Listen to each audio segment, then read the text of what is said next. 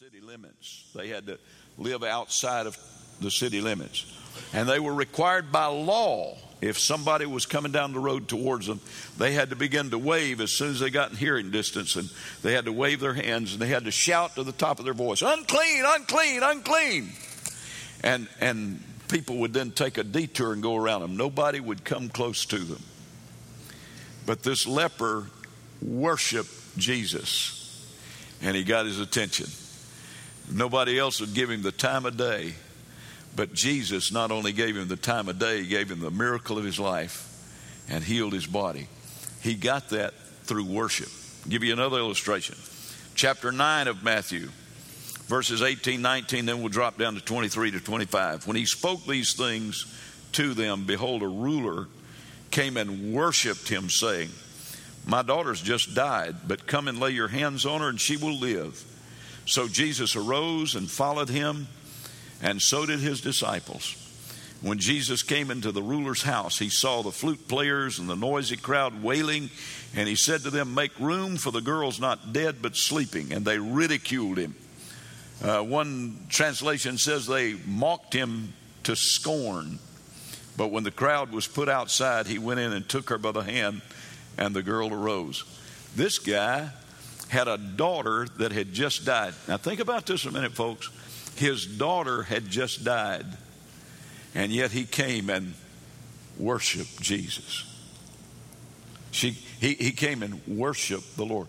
His daughter had just died. He had just lost the most precious person in this world to him, his own daughter.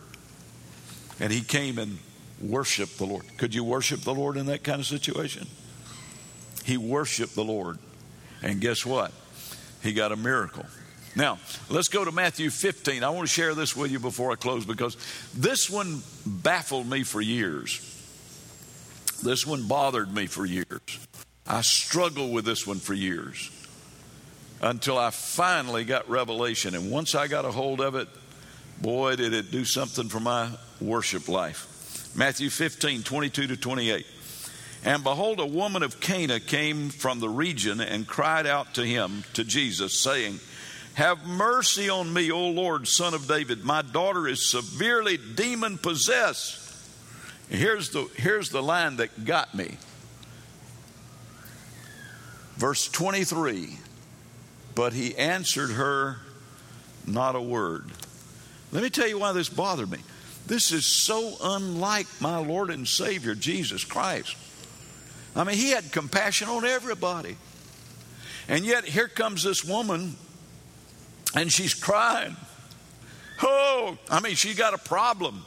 She's praying. She's crying out, "Oh, Jesus, Son of David, I got a problem. I got a child at home that's demon possessed. Oh, if you could do anything, come and help me, help me, help me." She's praying and crying and wailing, and Jesus won't even give her the time of day. He doesn't even answer her a word. She kept on until finally she gave up on Jesus answering her anything, and she turned to the disciples. Look at the next verse. And his disciples came and urged him, saying, "Send her away, for she's crying after us." In other words, hey, Jesus, that woman that you wouldn't answer when she came to you with her prayer, she started bugging us now, and she's wearing us out. And it's got to the point that it's disturbing the service. Send that woman home, for goodness sakes. And this is what he told his disciples. He said, but he answered and said, "I was not sent except for the lost sheep of the house of Israel." In other words, he said to his disciples, you guys are going to have to handle this, because I am preaching to the covenant people of Israel. That's my primary objective right now. I was sent to the lost sheep of the house of Israel. I was sent to the Jews first, and I'm preaching to the Jews. So you just have to handle that.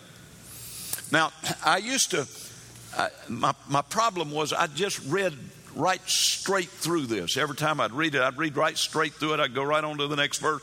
I'd say, but he answered me, "I'm sent to the lost sheep of the house of Israel." Then she came and worshiped him, saying, "Lord, help me." But he answered and said, and on I went. I did not realize that there was a gap of time between verses 24 and 25. And let me explain to you what happened here. This woman comes to Jesus, and she cannot get his attention. No matter how loud she cries, no matter how hard she prays, she can't get his attention. So she turns to the disciples, and they get frustrated with her as well, and they won't do anything for her. So here's what happened. There was a gap of time. I think the disciples went back after they talked to Jesus. He said, "Lady, I'm sorry." Jesus said that right now he is focusing on the Jews. He was sent to the lost sheep of the house of Israel, and that's who he's focusing on right now. The Gentiles have not been grafted in yet. It's not your time. So you're just going to have to quit disturbing the service, because Jesus he's ministering. Here's what I think happened. I think she very politely just sat down and watched as Jesus continued to minister. A leprous man comes to Jesus, worships him, and Jesus cleanses him. A blind man comes to Jesus and worships him, and Jesus opens his eyes. A deaf man comes to Jesus and worships Jesus, and he unstops his deaf ears. And on and on and on, the line of miracles just keep going. A man comes, his daughter's died, and Jesus gets up and runs to his house and raises her from the dead and comes back and continues his ministry. One by one, they come and worship. And finally, a light went off in her mind. Because the next verse said, look at verse 25, then she came and worshiped him. Listen, what praying couldn't get, what weeping and crying couldn't get, what screaming and hollering couldn't get, worship God. She couldn't get his attention. Yes, worship God. Here's what she did.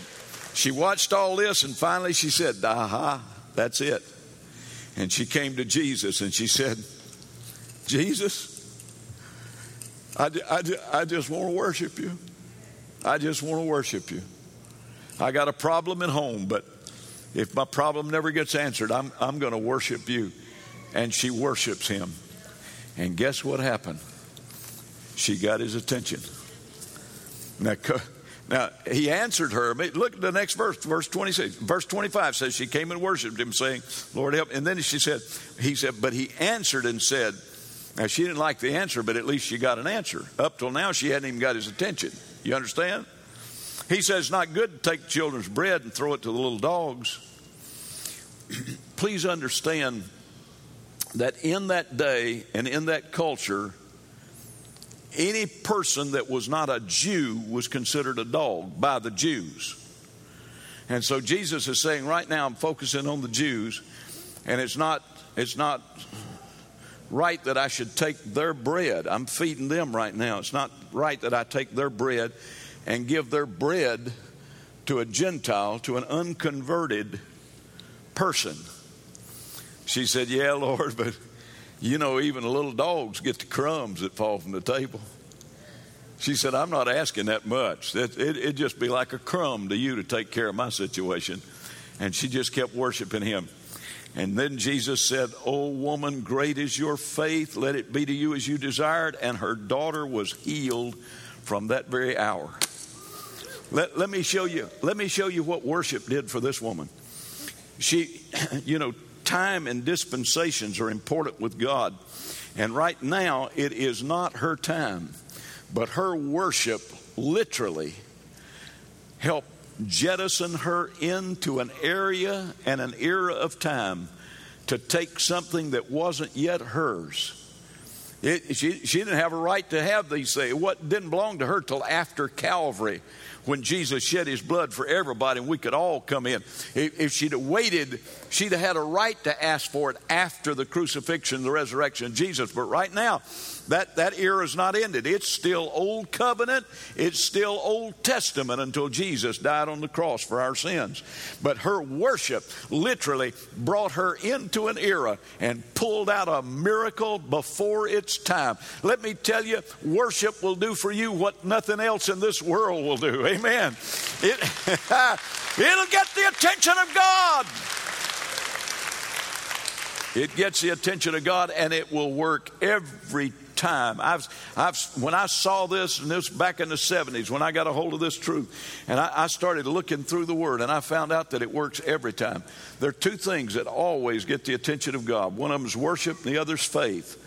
Right now I'm preaching on worship. Worship always gets his attention. It never fails. When you worship God, you have an audience with God. Jesus told the woman at the well, said, God is a spirit. They that worship him must worship him in spirit and in truth.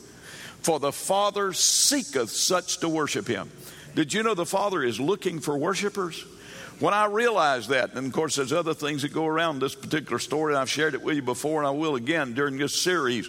But when I got a hold of this thing way back in the 70s, I said to the Lord, I said, oh, my, I got a hold of it now. I see what worship can do. I said, Lord, there are better preachers in this town than me. There are better looking men in this town than me. There are smarter men in this town than me. But I said, Father, I'm going to promise you one thing. If there's a preacher in this town that gives you more worship and praise than I do, he's going to have to get up mighty early in the morning, because from this day forward I'm going to be a worshiper. It changed my life. It turned everything around. Our church began to grow. You can worship your way right into the presence of the heart of God. It gets his attention every time. You can worship your way right into the heart of Almighty God. Glory to God. Stand with me if you will, please. I want to challenge you to be a worshiper. Not just on Sunday. Worship him all week long. Worship him all the time. Worship him on your good days and worship him on your not so good days. Worship him when everything's going your way, and worship him when everything's going the other way. Just worship the Lord. Just worship the Lord. Become a worshiper. We're going to come to the table of the Lord today, and I hope you'll come with worship in your heart, because he certainly deserves our worship for all that he did for us at Calvary. Amen. I'm going to ask some of the brethren to help me. Brother Pastor Reagan, if you'll come to the table here. Brother Buddy Smith, if you'll join me at this table. And Brother George Dawn, if you'll help me over here at this table, I'd appreciate it. And I'll come down in just a few minutes. But let me read some scriptures to you. Here's what we're going to do today. Instead of having the typical kind of altar call that we have, I'm just going to say to you, I don't know what you may need. You may be in the greatest battle that you've ever fought in your life. Can I challenge you today to just worship the Lord in the midst of it? Right in the middle of it, just go ahead and worship him. And I don't know a better place to worship the Lord than at the table of communion, when we honor the Lord Jesus for his life, for his death, for his sacrifice that he gave to us. We have so much to praise him for and so much to worship him for. So when you come to the table today, just come with worship and praise, and then present your needs to God, and he'll hear you right where you are.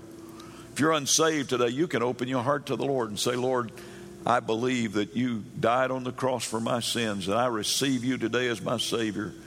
And I ask you to forgive me for everything that's not pleasing to you, and I give you my life.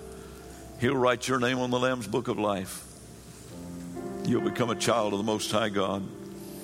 Paul said it this way in chapter 11 of 1 Corinthians, for I have received from the Lord the teaching that I passed on to you, that the Lord Jesus, on the night that he was betrayed, took a piece of bread, and he gave thanks to God, broke it, and said, this is my body which is for you. Do this in memory of me. In the same way, after the supper, he took the cup and said, this cup is God's new covenant sealed with my blood. Whenever you drink it, do so in memory of me. This means that every time you eat this bread and drink from this cup, you proclaim the Lord's death until he comes. I'm going to invite you to the table today. If you're not a member of our church, you're still welcome to come if you'd like. This is not a membership only. This is a reminder of what Jesus did for us on the cross of Calvary. And so we invite you to come.